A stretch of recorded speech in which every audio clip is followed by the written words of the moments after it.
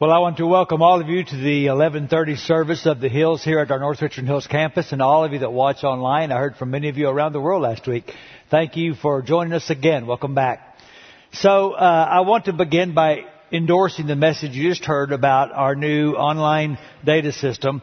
Hills Connect is going to help us as a church be engaged with one another to a degree we haven't been able to do before. It's so much more than just an online directory, though it is that. So I encourage you to activate your login, to check your profile settings, and begin learning how to use this amazing tool. And we want to help you. You can go to the Connect station in the lobby, and we can get you started today. Because we are a big church, but we want to be a big family. For so many reasons. Not the least of which is, the more connected you are to your spiritual family, the more capacity you are going to have to steward your sexuality. Now, you didn't see that sentence coming, did you? You're looking at me like Ricky would say to Lucy, you got some splaining to do. So, let's splain. I started a series last week called By Design, where we are exploring God's intent for our sexuality. And the very title implies that most of culture is not living by God's design. We live in a culture that worships sex and says give free rein to your sexual urges, and no one knows this more than the advertisers, who constantly appeal to that part of our nature to get us to do what they want us to do. For example, a few years ago in the Atlanta Journal, this ad appeared. Single black female seeks male companionship, ethnicity unimportant. I'm a very good-looking girl who loves to play. I love long walks in the woods, riding in your pickup truck, hunting, camping, and fishing trips, cozy winter nights lying by the fire. Candlelight dinners will have me eating out of your hand. I'll be found at the front door when you come home from work wearing only what nature gave me. Call 404-875-6420 and ask for Daisy. I'll be waiting. Over the next 2 weeks, 15,000 men called and found themselves talking to the Atlanta Humane Society about an 8-week-old black Labrador retriever.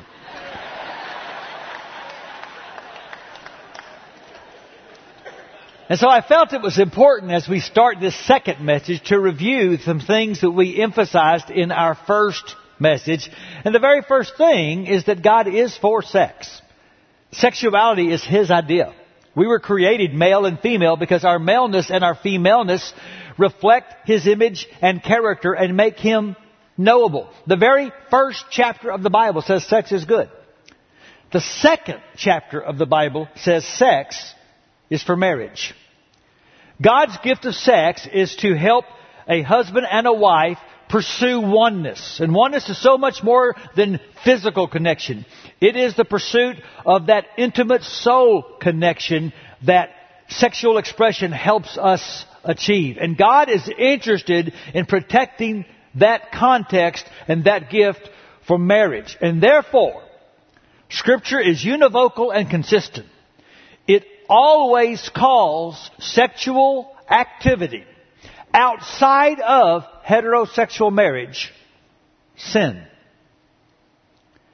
Because the third thing we learned is that when we began to use God's gift outside of God's design, souls get wounded. Because you just can't divorce your body and your soul. God did not make you that way. And so, last week was a long week. I had a lot of hard conversations. They weren't ugly conversations. They weren't mean conversations. But they were painful. And I was reminded again how damaged and scarred souls can become when God's design for sexuality is misused. And so we said finally that sex is a gift to the married. It is not a human entitlement to all. And it is not necessary to have an active sex life to be a flourishing and fulfilled human being. Now, our culture pushes back on all four of those points, especially the last one. Our culture cannot fathom that you could be a healthy person and not be sexually active. It's illustrated in so many ways.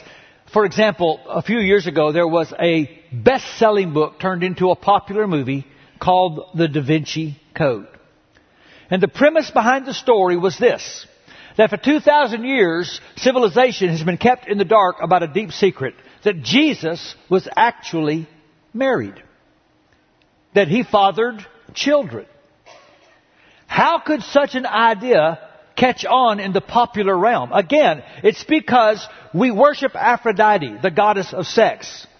And we can't fathom that anyone ever lived a really good life if they weren't sexually active. So we let our worship of sex even shape our view of Jesus, instead of letting our worship of Jesus shape how we view sex.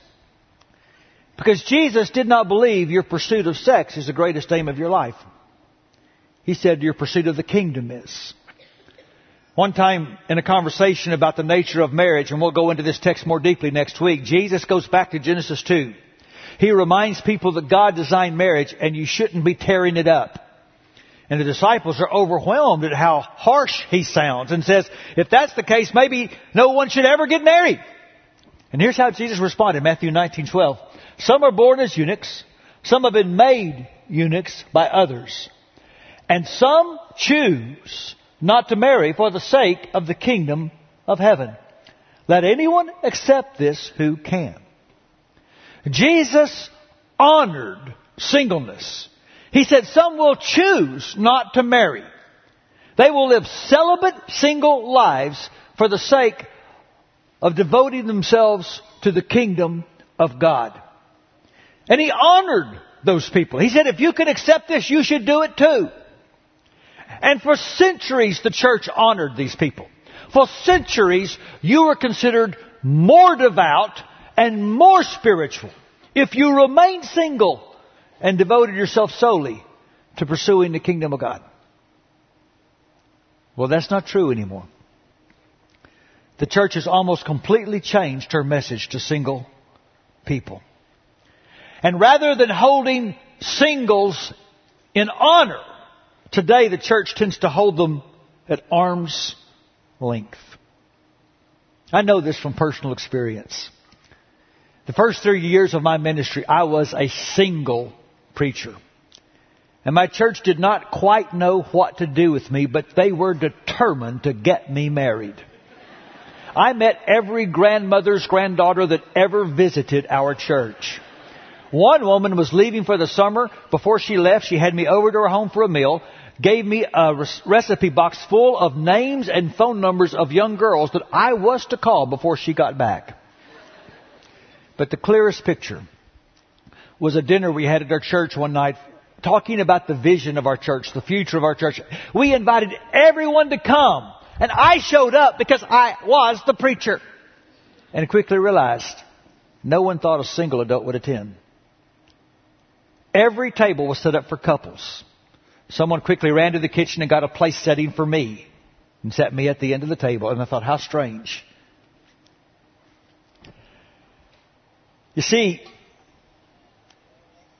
we send messages to single brothers and sisters that have been influenced by the way the worship of Aphrodite, the goddess of sex, has seeped into the church. The worst example of this I ever heard was a church that actually called their ministry to young adults pairs and spares. And that's not funny. That's sad. When I was preparing for this series on sexuality, I was not planning this sermon. The more I studied, the more I realized I cannot not preach this sermon. If the church is going to recover a healthy theology of sexuality, we've got to recover the biblical picture of celibate, single lives as people to be held in esteem and honor. To put it another way, churches need to be single-minded. And we have a long way to go to get there. And we need to get there not just for theological reasons, but for pragmatic reasons. Let me tell you something you may not know. For the first time in our nation's history, There are more single adults than married adults in America. Now, if you add the never marrieds, the divorced, and the widowed, more adults in our country today are not married than married. And at every age group, they are much less likely to attend church than their married peers. And I think there's a lot of reasons for that. I'm not here just to bash the church, but the church could do better. We send unintentional and mistaken messages to single adults. And here's one of them. That being single is God's plan B. The prevailing notion seems to be that while being single is not bad, we all know it's not best. Because best is married. Remember, somebody will say, Jesus performed His first miracle at a wedding. That's true. It's also true He raised a single guy from the dead, which I think is a pretty big deal. I want you to think of the serious theological implications of thinking that being single is not as good as being married. In the first place, Jesus was single all His life.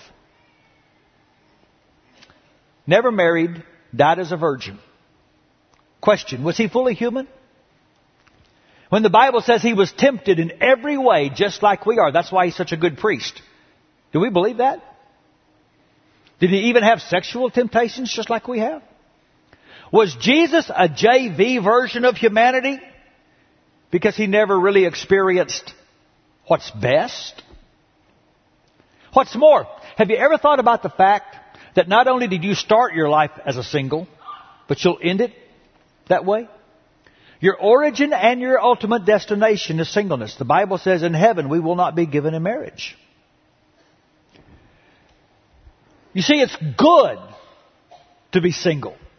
It's more than just not bad. You're not in a holding pattern if you're single until God's best arrives. When Jesus finished talking about how strong He wants marriage to be, and the disciples said, maybe it's best not to get married, Jesus did not say, oh, you misunderstood me. Everybody needs to get married. No, Jesus said, you're right. Some of you need to be single. If you can accept it, do it. Jesus put singleness in the same status as the married life. He honored it. And the church should too. But one way we fail to do that is another myth you hear. And it goes like this. You need someone to complete you. Right now, some of you are thinking of a famous movie scene where Tom Cruise says to Renee Zellweger, you complete me. And the music swells and the women sigh and the men gag. And the obvious implication is you can't be a whole person without someone else in your life. And in the Christian context, that means marriage. Therefore, if you're not married, you're somehow in an inadequate or an inferior state. So what does that say to our dear brothers and sisters who are open to being married, waiting to get married? But it hasn't happened, and it may never happen. Where in the Bible does it ever say that another human being can do for you what only God can really do for you? You see, this Bible says in marriage, two become one. It does not say that a half and a half become whole. Because marriage doesn't solve emptiness. Marriage exposes it. If you're an empty person, if you're missing something and you think, oh, I'll get married and that will fix that, let me tell you, two halves do not make whole, they make hell. And every counselor knows this. Because the only person that can complete you is the Lord Jesus Christ. But that myth still persists. And one way it comes across to many singles is singles need to get fixed. And we would never say it like that. But here's what we do say to single people. You know, you just need to work on yourself.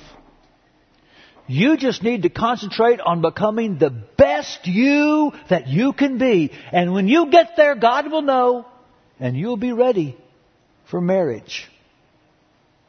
That is heresy.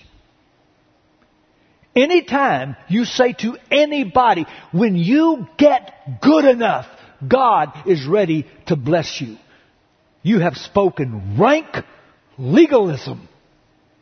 It is an affront to everything the cross stands for to say, once you get better, God will love you more. Besides that, I know a whole bunch of people that weren't fixed who got married. Not only is that message discouraging to our single brothers and sisters, it is demeaning. Because what we're really saying is, bless your hearts. We just hope you don't stay broken. Again, I think this reflects the way the worship of Aphrodite, the goddess of sex, has seeped into the church. Our single brothers and sisters need to be respected, not corrected. And one way we could respect them is to listen to them more. And so I want you to watch for just a moment this short video we prepared.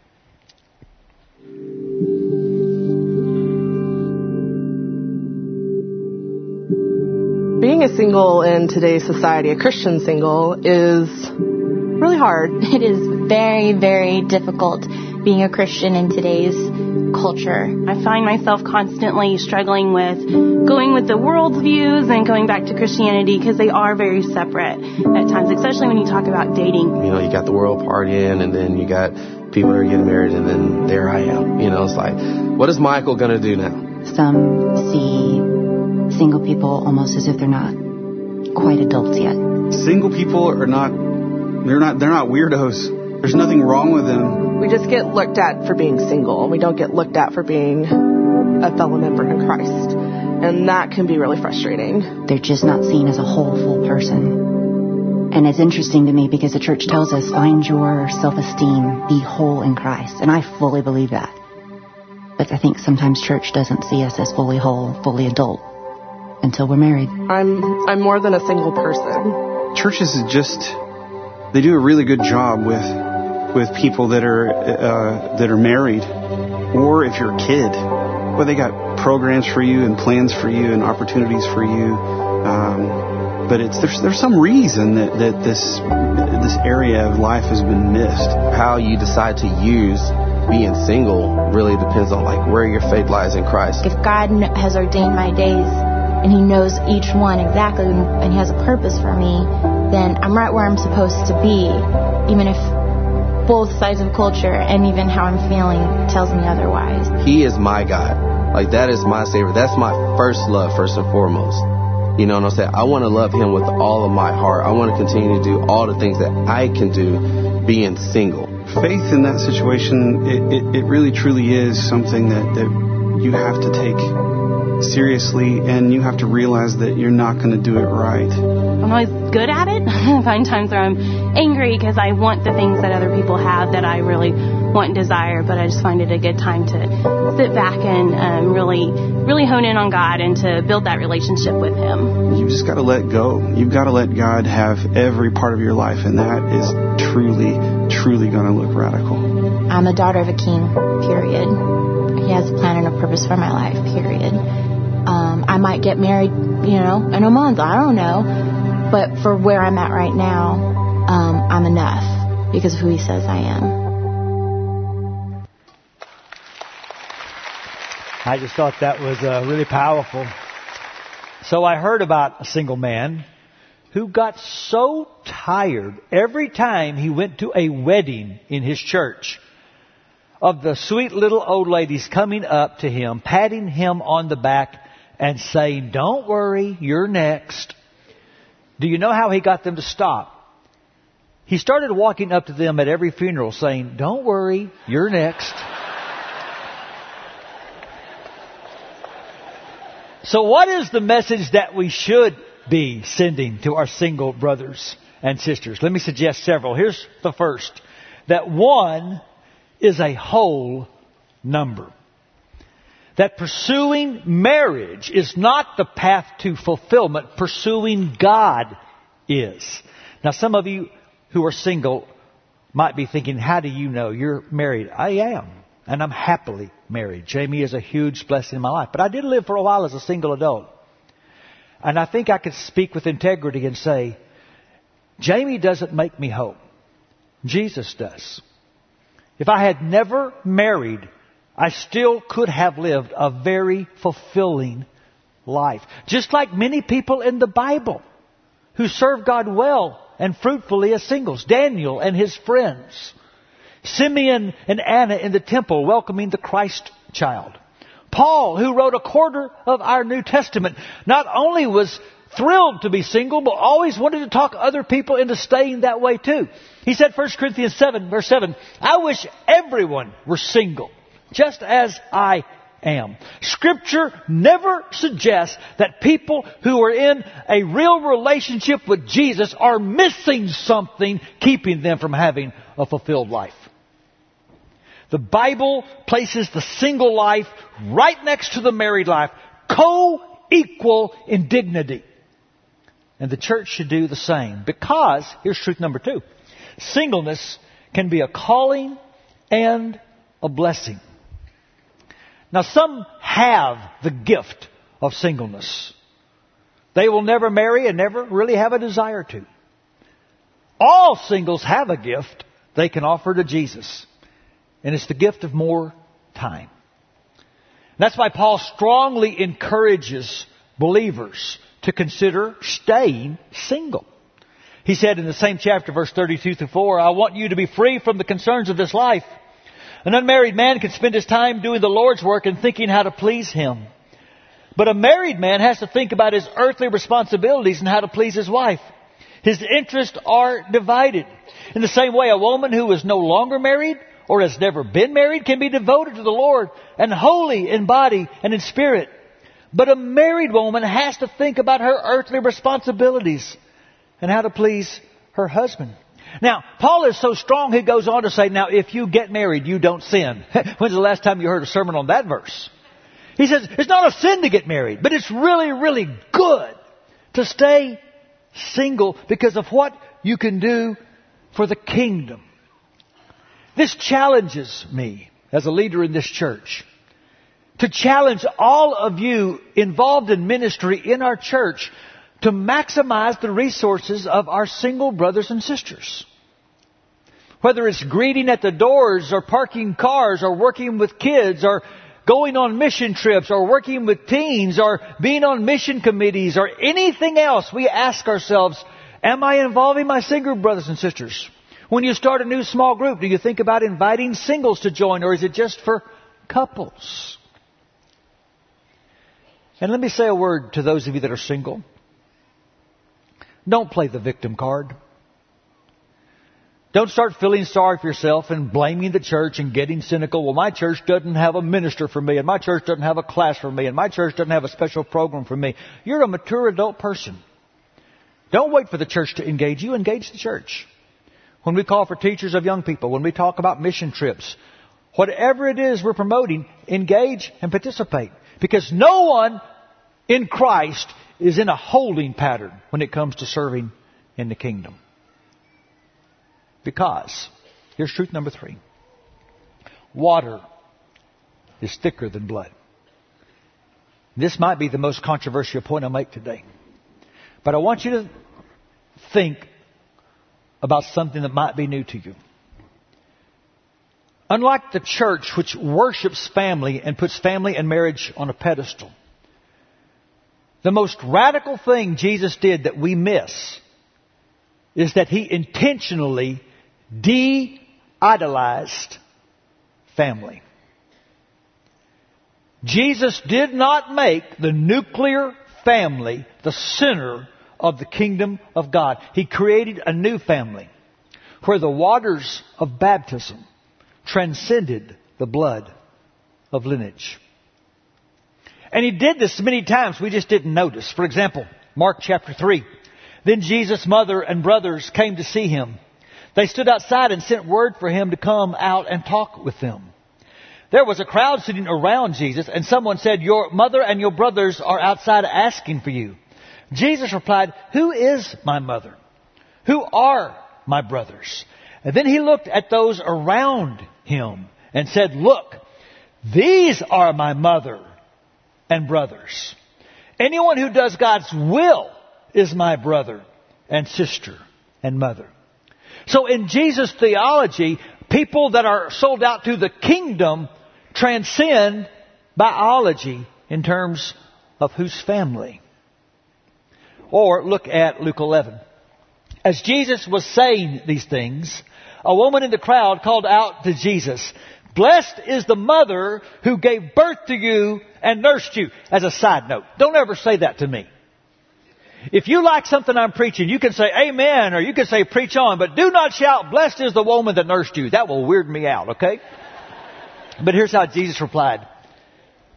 "No, blessed are those who hear the teaching of God and obey it." 3 chapters later in Luke, Jesus said, "If anyone comes to me but loves his father, mother, wife, children, brothers or sisters, or even life more than me, he cannot be my follower."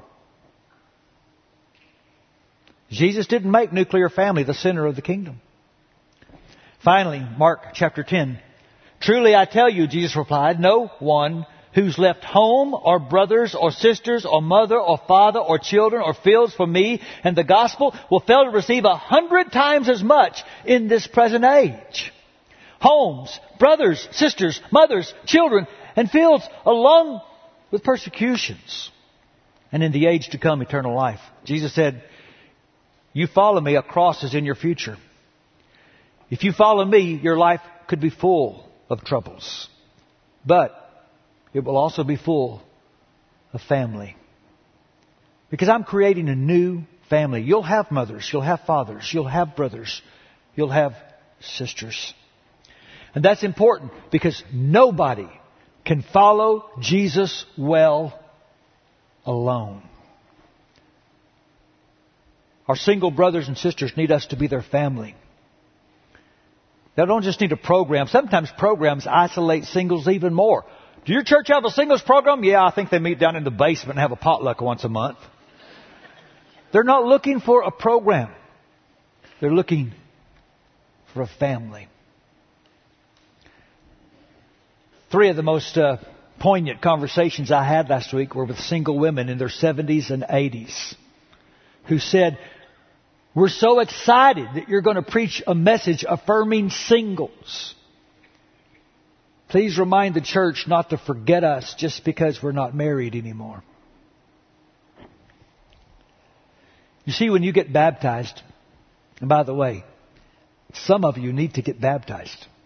It's the first thing you do when you start following Jesus. And when you get baptized, your baptism isn't just saying you begin. It's saying you belong. You've got a new family now that you need because you've also got a cross to bear and you need help. You see, God's grace, here's truth number 4. God's grace is sufficient to obey God's will, no matter how hard that will seems to be. I know some of you think it is absurd for me to expect adult people that are not married to live a celibate life. 2 of the hardest conversations I had last week were with people who said, "That may work for people who've never been married, but I've been married. I'm not married anymore. You can't expect me as a man to stay sexually abstinent until I get married again." Let me speak to that. Last week, I misspoke, I think. When I was using the example of people sleeping together before they get married, I said, "Ladies, if you're doing that, you're discipling your boyfriend to divorce sex from commitment, and that will have consequences down the road." I believe that, but that works both ways. It's just as true for guys as for girls, to be responsible there. But since I did challenge the women last week, let me challenge the men this week. You live in a culture that says, "Hey, you're a dude, and dudes got to do what dudes do. You can't be a real man if you're not sexually active. You can't expect me to control my sexual urges. Well, God can. Was that clear enough? God expects you to control your tongue as you follow Jesus. He expects you to grow in your capacity to control your temper as you follow Jesus. He expects you to control your greed. How weak of a view of the Holy Spirit do we have if we say to a man, but God can't expect you to control your sexual urges? The Holy Spirit isn't that strong. Jesus thought He was. In the Sermon on the Mount, remember when Jesus said, if your eye's causing you to sin, pluck it out. If your hand's causing you to sin, cut it off. It is right after He talked about lust. Here's what Paul said. Run from sexual sin. You have received the Holy Spirit from God. And the church has got to be clear here. We've got to be bold. We've got to encourage each other to believe that God's grace in the empowering of the Holy Spirit is sufficient for us to withstand the temptations of our culture. The Holy Spirit doesn't remove the struggle. He empowers us in the struggle to live by God's design. We need God's strength to live God's way. Because God's way's hard. A few generations ago, if you had sex outside of marriage, you were a rebel. Today, it's the other way around. Today, you're a rebel if you remain celibate unless you're married. And that's why, here's truth number 5. Following Christ as a single takes radical faith. We don't honor and esteem our single brothers and sisters nearly as much as we should for the radical faith it takes for them to follow Jesus. Have you ever considered what a revolutionary man Paul was? He lived in a culture that said, you have to produce kids to have a future. Your children are your legacy. Your children are your security. And this radical single man said, no. My future is guaranteed by the resurrection of Jesus. And at the wedding supper of the Lamb, my life will be validated. The fruit of my life will be seen. And no one will think that my life was wasted just because I was single. In a world that puts the wrong price tags on everything, it takes radical faith to be a single and to find your worth in Jesus. To illustrate that, I want to close by reading you a blog I came across earlier in the year, written by a woman named Sarah Thebarge. I don't know this woman. I do know that she's a committed Christian. I know that she's an author and a book writer. I know that she's a breast cancer survivor. And I know she's single.